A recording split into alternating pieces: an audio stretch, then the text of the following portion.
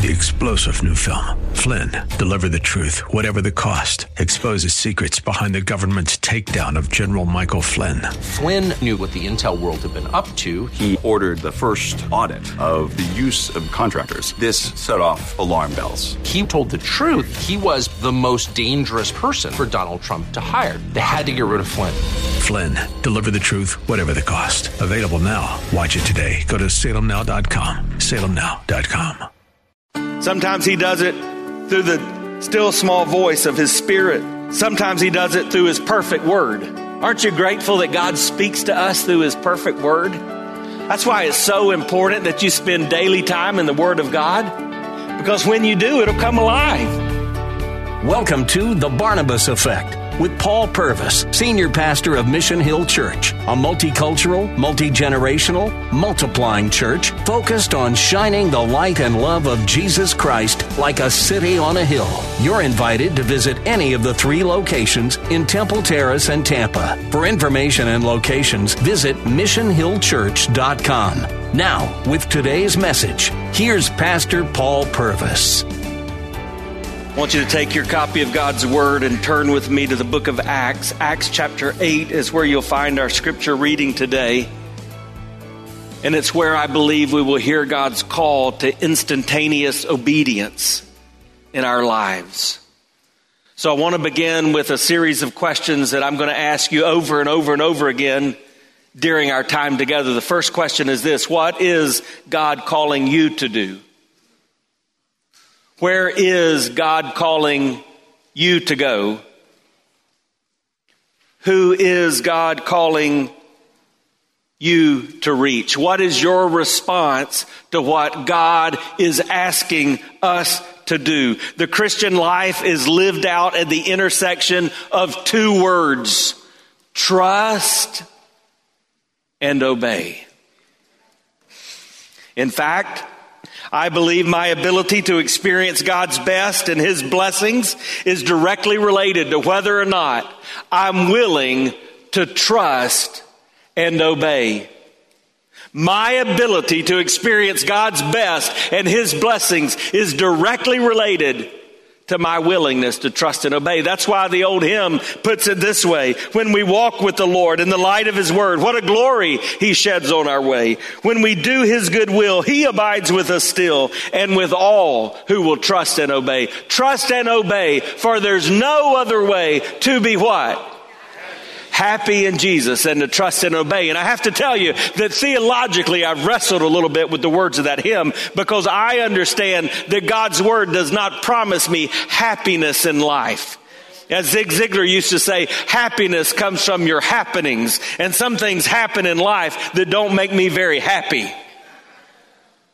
But joy comes from Jesus. But theologically, that word happy is also used to mean blessed. So perhaps you've studied the Beatitudes in Matthew chapters 5 through 7, and you've even heard them referred to as the be happy attitudes, because to be blessed in Scripture means to be happy. And so what that song is saying is, if we really want to live the blessed life, if we want to live our best life, we do understand that comes as a result of our trust and our obedience. And yet, boy, isn't it easy to see how hard we'll try to get out of those simple tasks of trusting and obeying. In fact, do you recognize this guy? His picture was all over social media this last week. He's a man from Kansas that was arrested for attempted bank robbery. In fact, he went up to the teller, he showed her the gun, he robbed the money, and then he sat down. And when the security guards came, he said, "I'm the guy you're looking for." When they asked him what he was doing, he said he would do anything to get away from his wife. He was hoping he could get arrested and put in jail. The judge got the last word, and he sentenced him on this past Tuesday to 6 months of home confinement. People do anything to get out of doing what is right. What are you doing to keep from trusting and obeying the Lord today? We're not going to look at the entirety of Acts chapter 8, but if you did, you would see, I believe, the different kinds of people that exist in our world. For example, at the beginning of Acts chapter 8, you see Saul, who we will learn becomes Paul after his conversion to Christ. But in Acts chapter 8 and verse 3, he is in no way converted to Christ. And in fact, some of your translations say he is ravaging the church. We could call him closed to the faith, and we all know people like that. Maybe you're here today and you're here at the invitation of someone or out of respect to someone, but you're closed to the faith. You're not really interested. You're like this guy we've just referred to. Then right after that, we meet another man. His name's Philip. That's going to be one of the two men we talk about primarily today. But Philip is committed in his faith. He's one of the deacons from Acts chapter 6. The deacons were appointed to help provide unity in the body. But we realize that Philip did more than just deek, because in Acts chapter 8, we see that he's out evangelizing the lost. He's making a difference in his corner of the world. He's a committed follower of Christ. And so perhaps you're here, and I think there are many who are here today that you're committed in your faith. Then we're not going to talk about him, but there's a third guy that you'd meet if you were journeying through Acts chapter 8. His name's Simon, and Simon's introduced to us as a magician. And here's what we know about him. He's confused in his faith. And it's really relevant to our world today, because historians tell us that perhaps there's never been a time in human history where there has been more spiritualism, where people have been more interested in spiritual things. And yet many are confused about the real truth, about what makes a difference. And then we meet this guy that we'll call him not by his name, but just by his title, the Ethiopian eunuch. And we see that he was concerned about his faith. And I believe that every time I stand to teach the Word of God, there are those in the room that they're not yet committed followers of Christ. They're not closed to the things of the faith. They may not even be confused, but they're concerned. They know there is a God. They know that they're not God. They know they need a God, but they're not sure how to make that all work together. That's the kind of person that we're going to talk about today. Look at the Word of God beginning in Acts chapter 8, verse 26. Now, an angel of the Lord said to Philip, "Rise and go toward the south to the road that goes down from Jerusalem to Gaza. This is a desert place." Some of you have come into the room today, and if there could be a heading that were scripted across your life right now, it would be that phrase, "This is a desert place." It's not somewhere you would want to be. It's not somewhere you've chosen to go. It's a season that you're walking through that you wish you were not in. But in verse 27, it says that Philip, having received that message from God, rose and went to the desert place. And there was an Ethiopian, a eunuch, a court official of Candace, queen of the Ethiopians, who was in charge of all her treasure. He'd come to Jerusalem to worship and was returning seated in his chariot, and he was reading the prophet Isaiah. And the Spirit said to Philip, "Go over and join this chariot." So Philip ran to him and heard him reading Isaiah the prophet and asked, "Do you understand what you're reading?" And he said, "How can I unless someone guides me?" And he invited Philip to come up and sit with him. Now the passage of scripture that he was reading was this: "Like a sheep he was led to the slaughter, like a lamb before its shearer is silent, so he opens not his mouth. In his humiliation justice was denied him. Who can describe his generation? For his life is taken away from the earth." And the eunuch said to Philip, "About whom, I ask you, does this prophet say this? About himself or about someone else?" And then Philip opened his mouth, and beginning with the scripture, he told him about the good news of Jesus. And as they were going along the road, they came to some water, and the eunuch said, "See, here is water. What prevents me from being baptized?" And he commanded the chariot to stop. And they both went down to the water, Philip and the eunuch, and he baptized him. And when they came up out of the water, the Spirit of the Lord carried Philip away, and the eunuch saw him no more and went on his way rejoicing. But Philip found himself in Azotus, and as he passed through, he preached the gospel to all the towns until he came to Caesarea. Now, Philip was one of those deacon servants, as I mentioned, from Acts chapter 6. But from Acts chapter 8, we see that he was committed in the faith. We're reminded that every Christ follower is called to be committed in the faith and sharing that good news that they have in Christ. And when they do, it makes a difference. Look at verse 4. Now, when those were scattered, went about preaching the world, Philip went down to the city of Samaria, and he proclaimed to them Christ. And the crowds with one accord paid attention to what was being said to Philip. And when they heard him and saw the signs he did, for unclean spirits crying out with a loud voice came out of many who had them, and many who were paralyzed or lame were healed. And then notice this last verse. So there was much joy in the city. I want you to understand something in principle here. It says when they had scattered. Make sure you recognize that in this moment we are the church gathered. That's what we do on the weekends. We gather as the church. But for most of our lives, we are the church scattered. Now we gather at other times than just Sunday. On yesterday, we gathered in this very room and we celebrated the life of my dear friend Rod Gerardo, and the Spirit of God was heavy in this place, and it was a time of worship, and there was no question that just wasn't a service of memorial. That was the church gathered. And today we have come together again, and we are the church gathered. But when we leave this place, we will be the church scattered. And the question is, what do we look like when we are the church scattered? When the people of the church are scattered and we're doing what we're supposed to be doing, lives are changed for eternity, and there is much joy around us. If you look in your little corner of the world and you profess to be a Christ follower and there is not much joy around you, the first thing you should do is hold up the mirror of God's word and ask this question: do I look like the church is supposed to look when the church is scattered out into my community? So based on what we've already learned about Philip, we see that he's willing to trust. He's willing to obey. He's willing to do those things that God has asked him to do. So what about you? What is God calling you to do? Where is God calling you to go? Who is God calling you to reach? In this passage of Scripture, God spoke to Philip. In fact, God spoke to Philip twice. He spoke to him first from an angel of the Lord. Look at verse 26. Now, an angel of the Lord said to Philip. If you've studied Scripture much, you know that sometimes when we see this word angel, it does mean one of those winged heavenly creatures, and that's what we like to think about. But in true simplicity, this word angel simply means what? A messenger. So he received a message from the Lord. In verse 29, we see that the Spirit of God spoke to Philip. It says, the Spirit said to Philip. Let me ask you a question. Can God still speak to us today? Is God speaking to you today?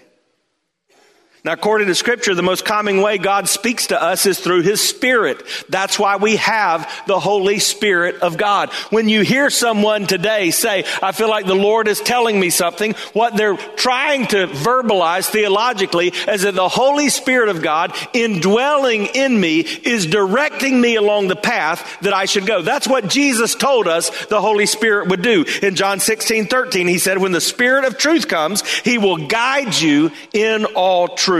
So our job is to listen, to trust, and obey. This has always been God's plan. He's always been the one directing us. Proverbs teaches us that, right? We make our plans, but He directs our paths. We have our way. We think things should look. But then things happen in life, things that do not catch our God off guard. That's why we learn, and I've given it to you in the King James today because it's the way I've learned it, that we are to trust in the Lord with all thine heart, in all, and lean not into thine own understanding. In all thine ways acknowledge Him, and He shall direct your paths. How does God direct our paths? Well, He does it in any way and every way He can. If you've just joined us, you're listening to The Barnabas Effect with Pastor Paul Purvis. Video of the message you're listening to is available when you click the Watch tab at missionhillchurch.com. Thanks for sharing time with us and for sharing your financial gifts by clicking the Give button at missionhillchurch.com. And now, with more of today's message, here's Pastor Paul Purvis. Sometimes He does it through the still small voice of His Spirit. Sometimes He does it through His perfect word. Aren't you grateful that God speaks to us through His perfect word? That's why it's so important that you spend daily time in the Word of God. Because when you do, it'll come alive. You'll say, boy, I didn't realize I needed that today, but God, you spoke to me just as clearly as if you were standing before me. You spoke to me through the pages of Scripture. He speaks to us through consecrated thinking. He speaks to us through wise counsel. Have you ever had times in your life where you've needed to know what to do? You've needed God directions, and yet you've known someone who was godly, who studied God's word, who was a person of prayer, and you go to them, and it's as if God himself speaks to you through them. He speaks to us through the circumstances of life sometimes. Sometimes those are good, and sometimes those are not good. God does speak to us today. What is God saying to you? I tell you what he's not saying. He's not saying anything contradictory to his word. He's not going to say anything inconsistent with his word. But in consistency with his word, he speaks to us. He's at work in this world around us, and he wants us to get involved and get in on what he's doing. So in verse 26, it says, an angel, a messenger of the Lord, said to Philip, go. What is God saying to you? I'll ask you those questions again. What is God calling you to do? Where is God calling you to go? Who is God calling you to reach? Sometimes God speaks to us through a hymn or a song. Have you ever had those moments? I grew up in a church where we had revival twice a year. By the way, we're going to have a revival here in about 2 months. Some of you remember years ago when Life Action Ministries came to this church. They're coming again. We're going to have a time for those of us who are Christ followers, just really to seek the face of God, beginning the second week of September. I hope you put that on your calendar and you plan to be a part of that. But twice a year at our church growing up, we would have a season of revival. And those services of revival, there would always be an invitation hymn. And those invitation hymns might be Just As I Am, like they sang at the Billy Graham Crusades. Or it might be Softly and Tenderly, Jesus is Calling. Or it might be Wherever He Leads, I'll Go. And I can remember some of the most important spiritual decisions in my life were in those moments where my hands were getting sweaty and they just tried to hold on tight to the pew in front of me. Or I began to feel that lump in my throat, that knot in my tummy, because I was sensing that God was speaking to me in that moment. Some of you know this story, but when God called us to be pastor of this church, we had it all worked out in the flesh. We had all the details because we wanted this to be as smooth as possible. So when I talked to the leaders of this church and we planned this event, I said, here's what we need to do. When we come to visit, make sure my kids have a lot of fun. So if God does this, when we tell them about it, we can say, hey, we're going back to that fun place. And you as a church obliged. I'm just telling you, we came to visit and we went to Disney. We saw the St. Louis Cardinals play the Detroit in Lakeland. We went to Busch Gardens. We went to the beach. I mean, it was a blast. And in the flesh, I had it all figured out. And sure enough, God called us here. And so we had begun to tell our children. I'd met with our son Micah and began to share with him. And now it was time to talk to our second oldest, Caleb. And I was going to talk to him out at a ball game, or a ball field, as his two younger brothers were at practice. And so they were on the ball fields practicing, and I was sitting in the stands with Caleb, and I said, Caleb, you remember that great place we went on spring break? He said, oh yeah. I said, you remember all those fun things we did? He said, yeah. I said, Busch Gardens, yeah. Disney, love it, Dad. And we saw the Cardinals. We saw Albert Pujols. He said, yeah, it was great. I said, Caleb. He said, what? I said, we're moving there. And he screamed, no! If I'm lying, I'm dying. Within a second, a lightning bolt came down. Thunder began to clap. The heavens opened, and it was a downpour. Caleb was sitting on the stands crying. The last thing I heard him say was, Dad, these people need Jesus too. Ripped my heart out. He was crying. I was crying. Noah and Luke began to run off of their respective fields because practice was canceled. They were looking at us like, what's going on? I said, be quiet. We just got in the car. They sat in the back seat. Caleb was sitting in the front seat. We were both sobbing. I just turned on the radio and began to drive off, and we began to hear these words. All your ways are good. All your ways are sure. I will trust in you alone. Higher than my side, high above my life, I will trust in you alone. Where you go, I'll go. Where you stay, I'll stay. Where you move, I'll move. I will follow you. Who you love, I love. How you serve, I'll serve. If this life I lose, I will follow you. I will follow you. Caleb just turned and began to glare at me. I said, I didn't do it, son. That's the radio.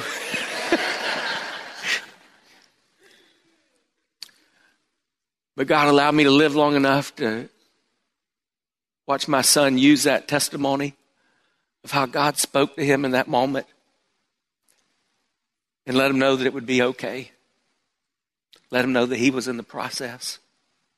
See, God still speaks to us today, and it may not be through an angelic being. It may be through a song. It may be through a devotion, a prayer, a sermon, a Bible study, a still small voice. What is God saying to you? I'll tell you this, usually when God's speaking to us, He's telling us to do something that aligns us with His will that is already in progress.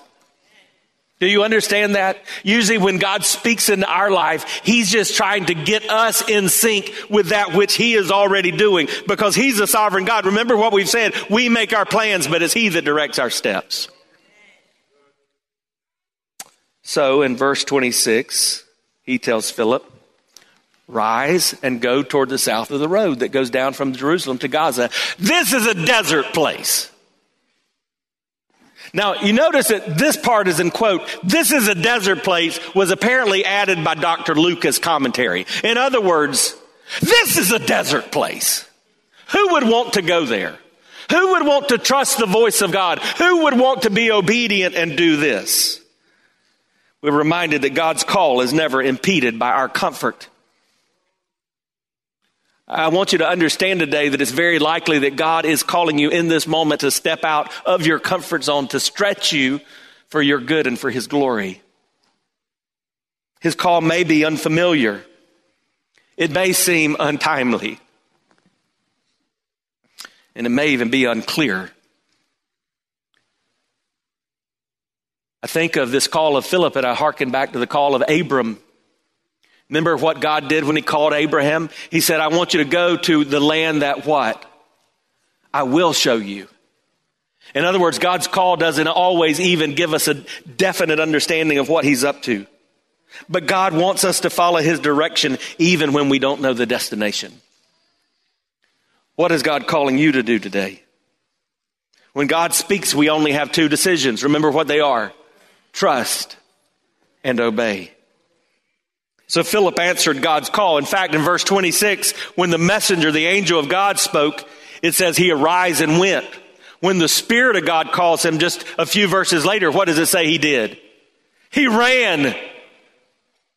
I want to have that simple obedience. I want to run after the will of God. I want to hasten to the chariot as he did. So you have to ask, what was God up to? What was God doing in the moment? What could take place as a result of that simple obedience? Well, don't miss the point here. Philip's obedience impacted eternity. When we trust and obey, eternity is impacted. Do you understand that today? Your willingness to follow those simple commands, trust and obey, may impact the eternity of someone else in your little corner of the world. In fact, God was using Philip to begin to fulfill the Great Commission. What was the Great Commission? Well, we learned about it in Acts chapter 1. Remember what it says. But you'll receive power when the Holy Spirit has come upon you, and you'll be my witnesses in Jerusalem, in all Judea and Samaria, and to the end of the earth. The revival started out in Jerusalem. That's where Peter stood up and preached. People from all over the world came to Christ. 3,000 were saved, and the Lord began to add to the church daily. We had just learned in this chapter that the disciples had been in Samaria. But guess where Ethiopia was in this scale? It was considered the ends of the earth. Now, God had done something interesting. He had brought this Ethiopian eunuch from the ends of the earth to Jerusalem. But because he was a eunuch, he wasn't allowed to go into the temple. He had not trusted Christ. He was reading the scripture. He was wanting to worship. But he himself had not trusted Jesus. God would use Philip to help fulfill the Great Commission. Could God be using you for that same purpose today? You've been listening to The Barnabas Effect with Pastor Paul Purvis, an outreach of Mission Hill Church. If you're looking for answers to difficult questions or searching for a church home, You're invited to any of the 3 locations in Temple Terrace and Tampa. Details and directions at missionhillchurch.com. The Barnabas Effect is here to provide listeners like you with biblical truth and spiritual encouragement, but it can't be done without your financial support. Go to missionhillchurch.com and click on the Give tab. Your financial support helps us reach those seeking truth about God and themselves. Thank you for giving at missionhillchurch.com. Weekdays at 9 a.m. Be encouraged by The Barnabas Effect with Pastor Paul Purvis on Faith Talk, AM 570 and 910.